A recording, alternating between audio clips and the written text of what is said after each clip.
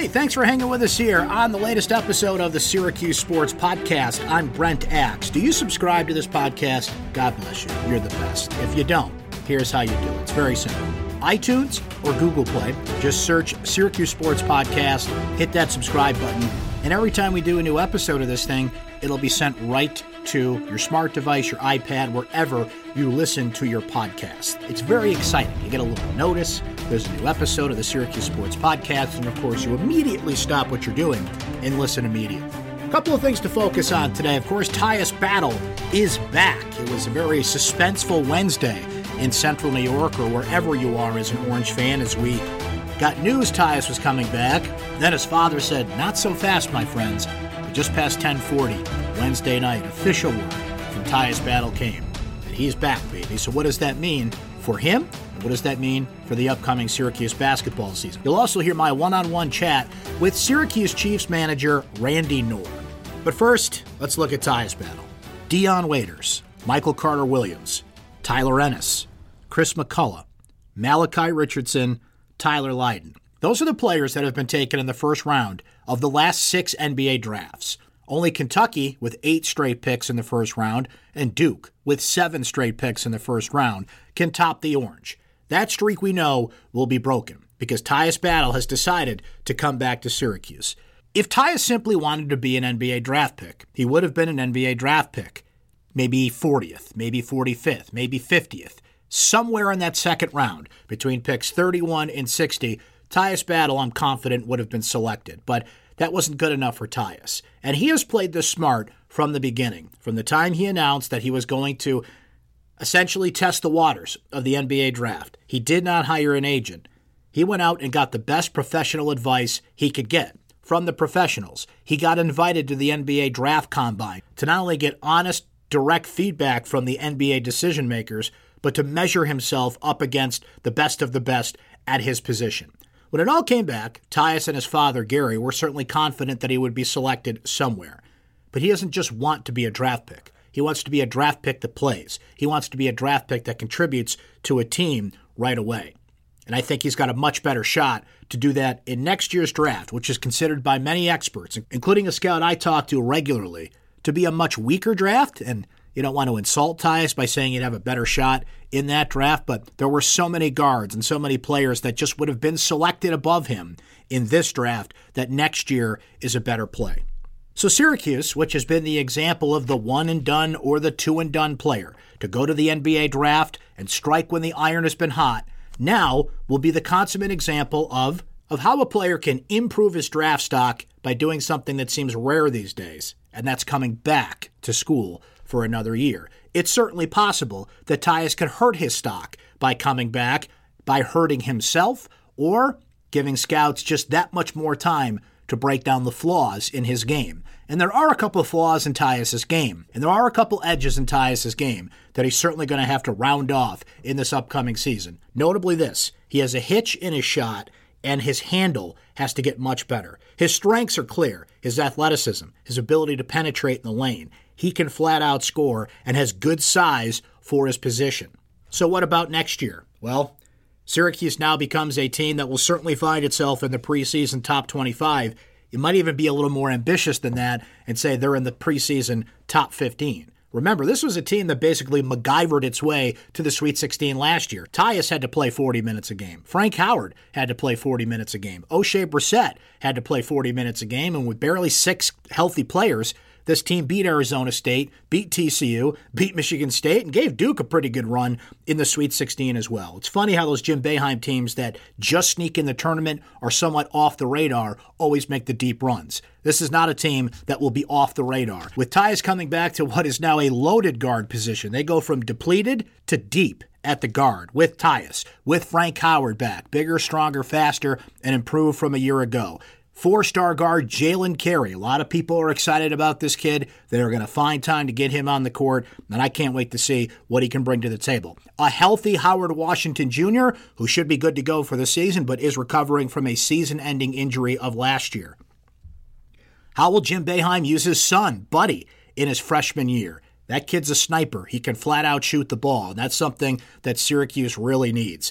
Elijah Hughes, remember, sat on the bench all of last year as a transfer from East Carolina. Hughes can play both guard and forward, and Syracuse needs depth at the forward, though there is talent there, including, of course, O'Shea Brissett. You know, all this NBA draft talk about Tyus Battle. Well, O'Shea Brissett's going to join him there, and I think O'Shea Brissett is going to join him there as a first-round pick. I think he's going to have that kind of season, a breakout season for the rest of college basketball, because I think those of us that watch Syracuse closely know the talent that's there for O'Shea Brissett. Merrick Dolezaj returns. Robert Braswell, the 6'9 prospect from South Carolina who comes in, the state high jump champ in South Carolina, athletic player that can certainly shoot from the outside as well. So Syracuse has a few different players coming back that add an element that just wasn't there to last year's team, three-point shooting. This was a team a year ago that depended on its defense, and I don't see that going away, right? You've got all 5 starters back from a Sweet 16 team that knew their bread was buttered on defense.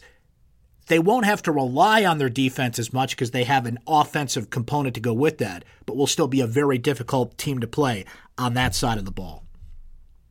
Now that Tyus Battle has made his decision, Syracuse's 2018-19 team is pretty much set. Maybe Jim Boeheim adds another player or two because there are scholarships available, but to quote Norman Dale from Hoosiers, that's my team on the floor. And it should be a pretty darn good team. Welcome back, Tyus. To quote the knight from Indiana Jones in The Last Crusade, you have chosen wisely. From battle to baseball, here's my conversation with Syracuse Chiefs manager Randy Knorr.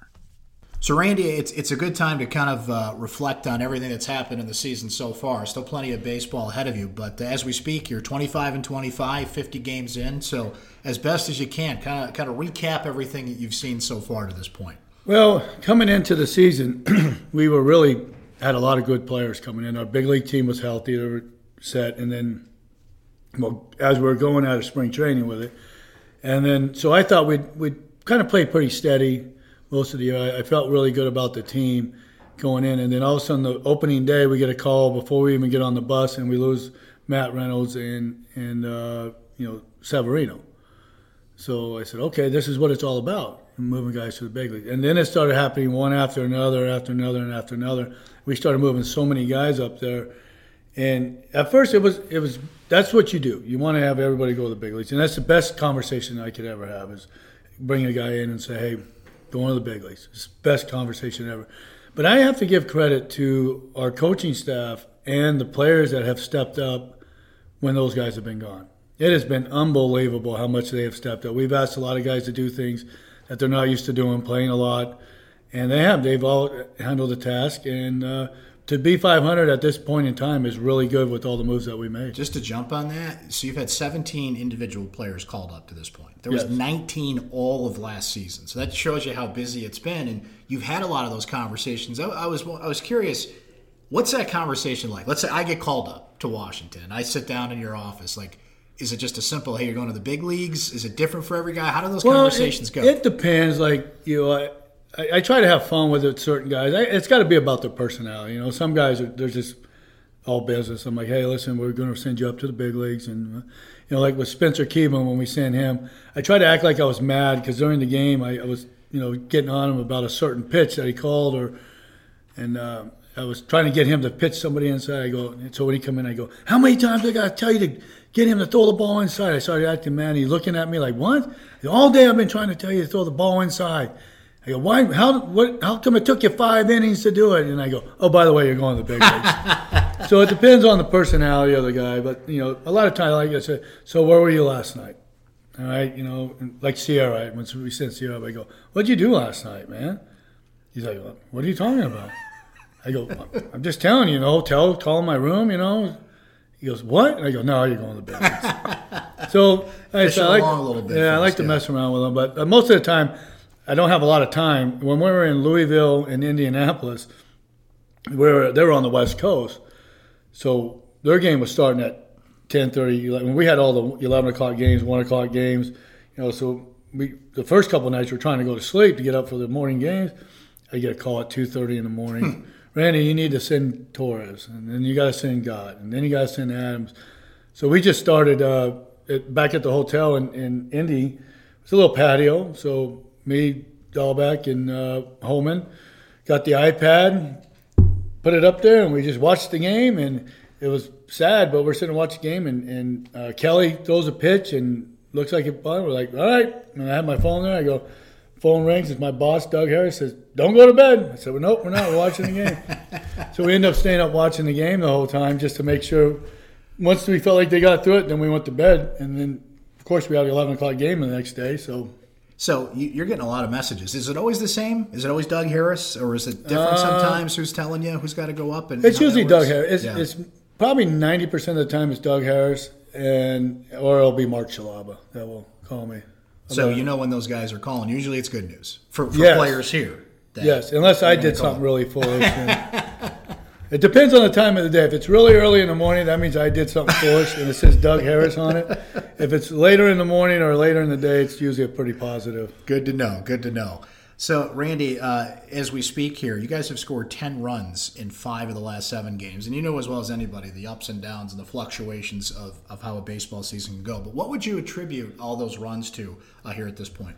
I think I got to really contribute a lot of it to Brian Dahlbeck. He does a fantastic job with these guys. He not only is it about technique and where your hands are and all that stuff, but he talks to them about the pitcher, who we're facing, what's this guy going to do, what's our best approach off of the guy, and he really gets into what you're thinking when you're hitting.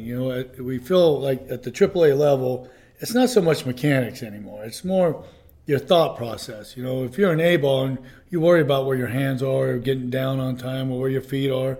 But when you're in AAA and you're knocking on the door of the big leagues, it's about how am I going to get a hit off this guy? What's this guy going to do to me? And he's fantastic about that. He's probably one of the smartest guys I've ever played with and been around. I played with him back in the day, and I'm really fortunate to have him on the coaching staff because he's like a bench coach with me. So that helps me out a lot with that. But and we're older. You got to remember, we're an older team. I think we have the oldest team in the league.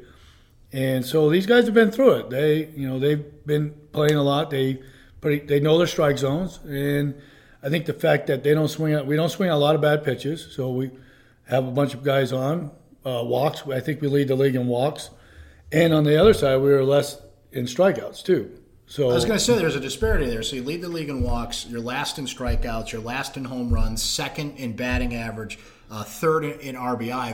There's a real balance there. Is there a method to that madness, or just kind of how it's played out so far? I think it's the conversations that they have in there. One of the things I've noticed about this team is that they're always talking to each other on the bench when they come out from hitting, always running by, telling them what they see, what they should do, or I'm going to take this pitch. So there's a lot of conversations going, but I think it's because it's an older team, and they've all been around, and they've been everywhere.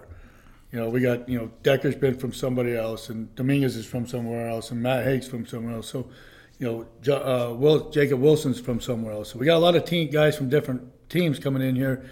And for them to get all along like they do, it's pretty amazing. To be last in strikeouts is interesting, and you mentioned this is an older team and their experience, but it seems like we're just in this swing-away world in baseball now where strikeouts used to be bad. Now it's like it's just kind of part of the game. So how much pride is there that you are last in strikeouts, that you're getting good hits, and that you're getting production there? It's funny that you bring the topic up because it's a dangerous topic to talk about in the game. And when you talk about a topic like this and you're not on board with the way they're doing it in the big leagues, it could be detrimental to your career to ever go back to the big leagues. But right now, I don't really care about that because I'm going to tell you how it all started down here. We got Rafael Bautista, and Rafael Bautista cannot hit the ball in the air because you don't have enough power to hit the ball in the ballpark. But what Rafi can do is hit line drives and hit ground balls and beat him out and to make him successful.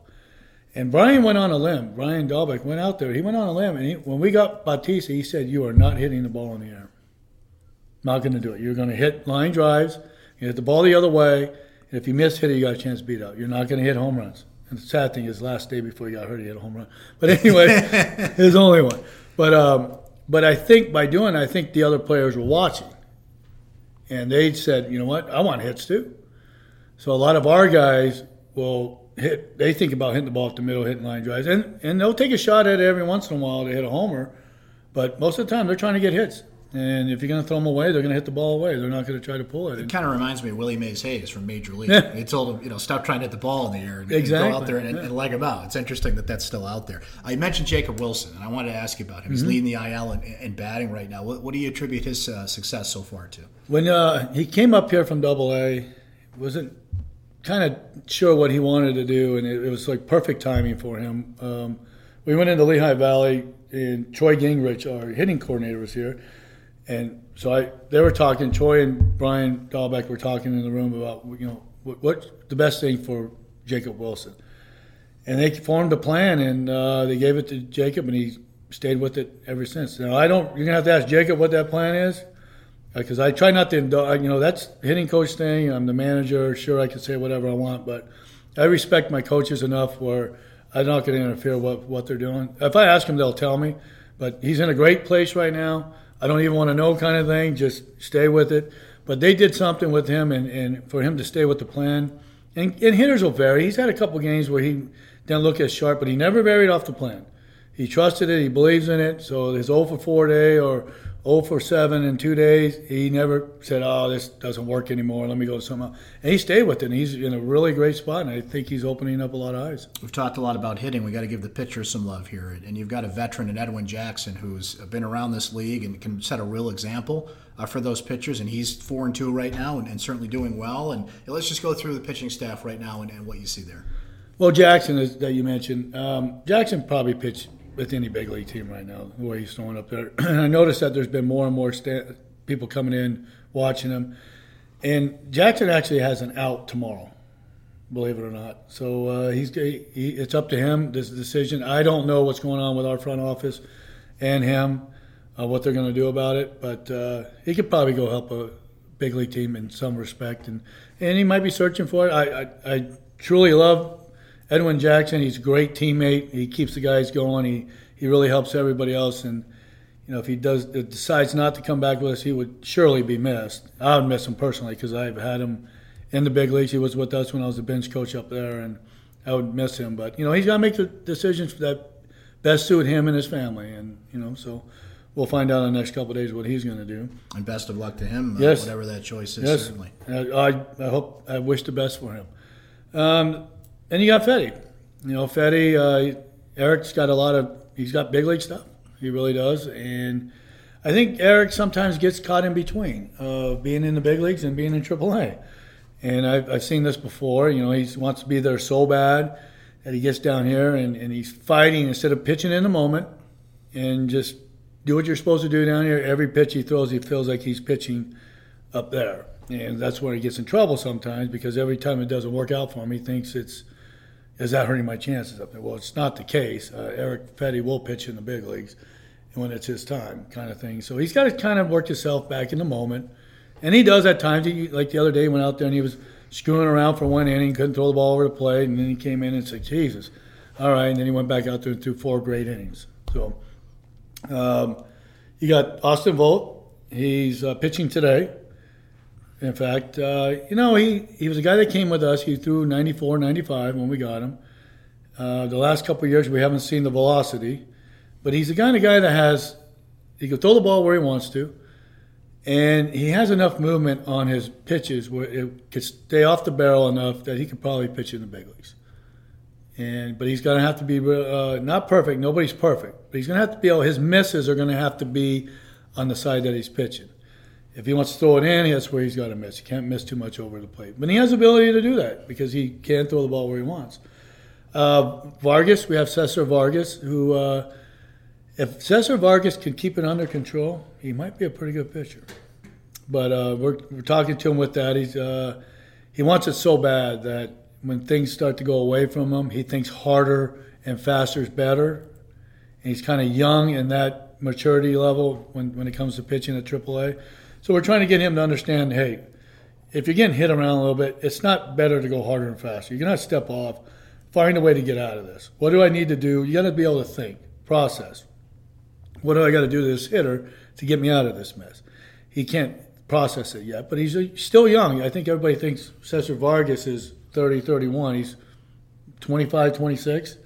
So he's fairly young. I thought he was 30 at first until I looked at it. I said, well, this kid, he's still a young kid, you know.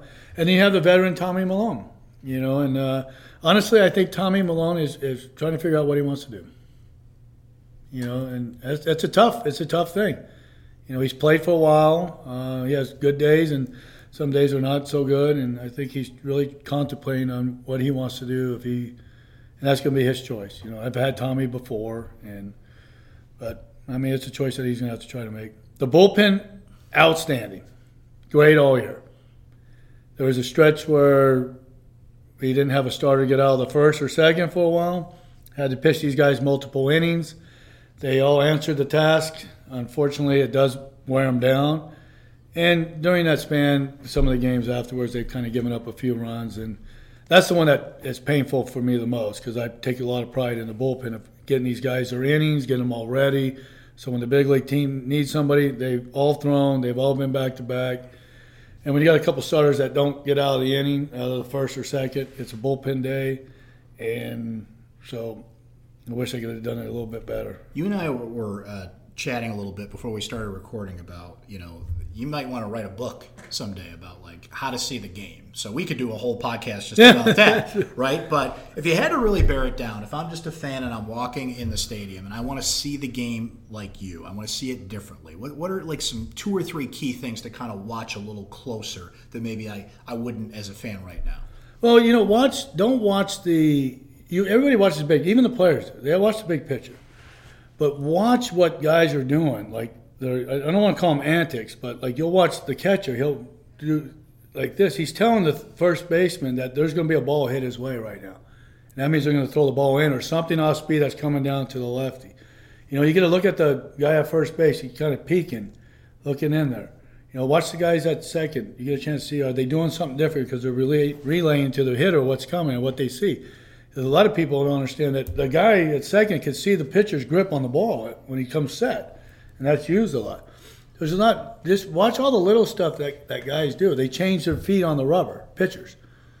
You know, some pitchers will move around to where they want to throw the pitch. If they want to throw it in, he'll be on the third base side. If he wants to throw it in, he'll be on the first base side. And the guys that pick it up in the game, they're the ones that are actually have better years because they pick up all the little antics that they do. It's just paying attention to the game is what it is.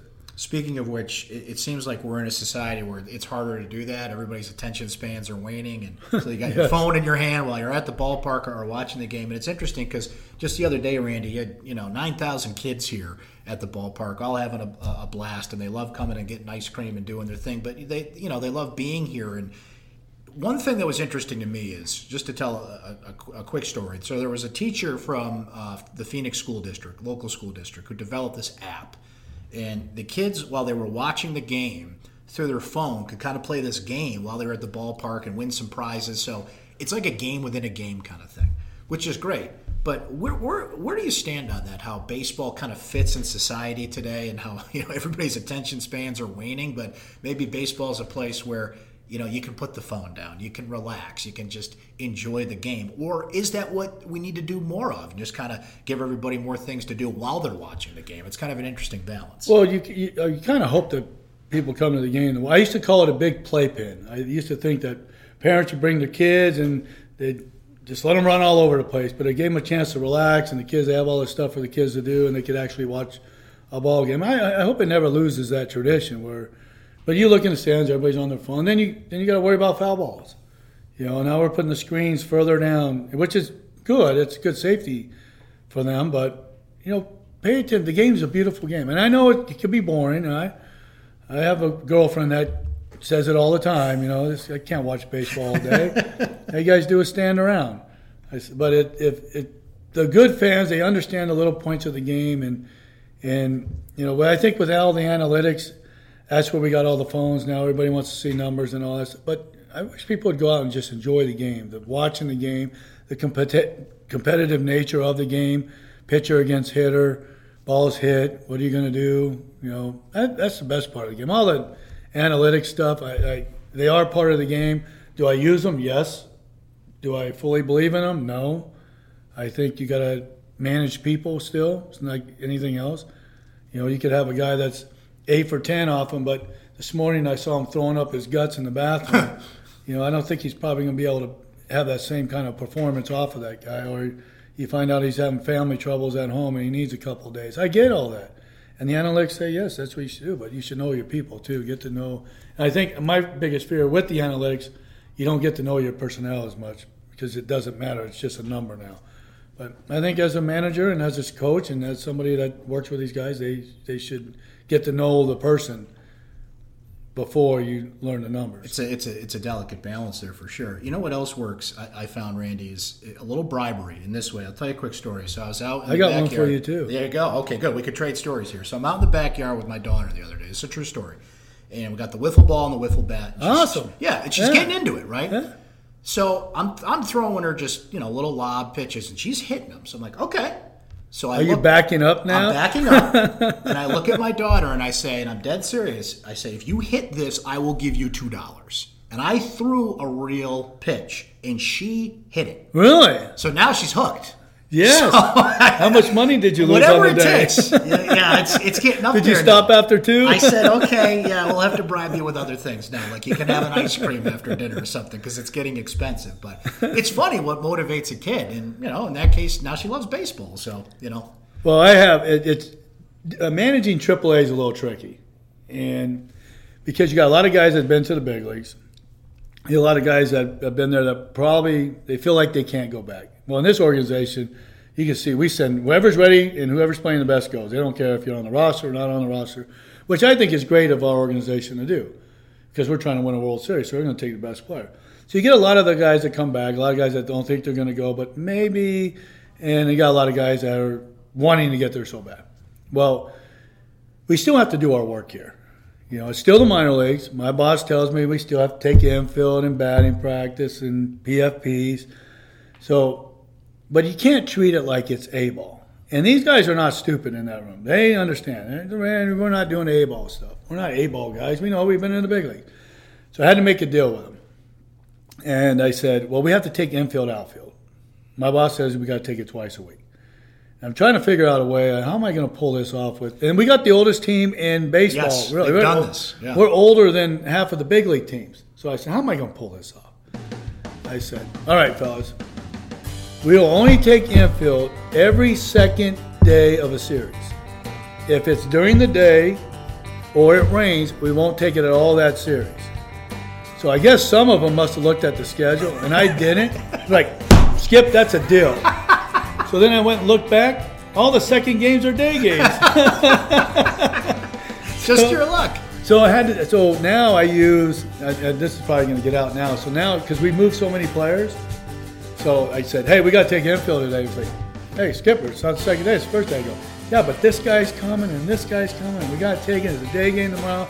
They're like, "Yeah, come on." Deal changed. Deals changed. Yeah. So I will and deal with them all the time about stuff. You got to. You got it. It's a long season, right? Yes, you got to wheel and deal. There you go. Wheel and deal. It's part of baseball.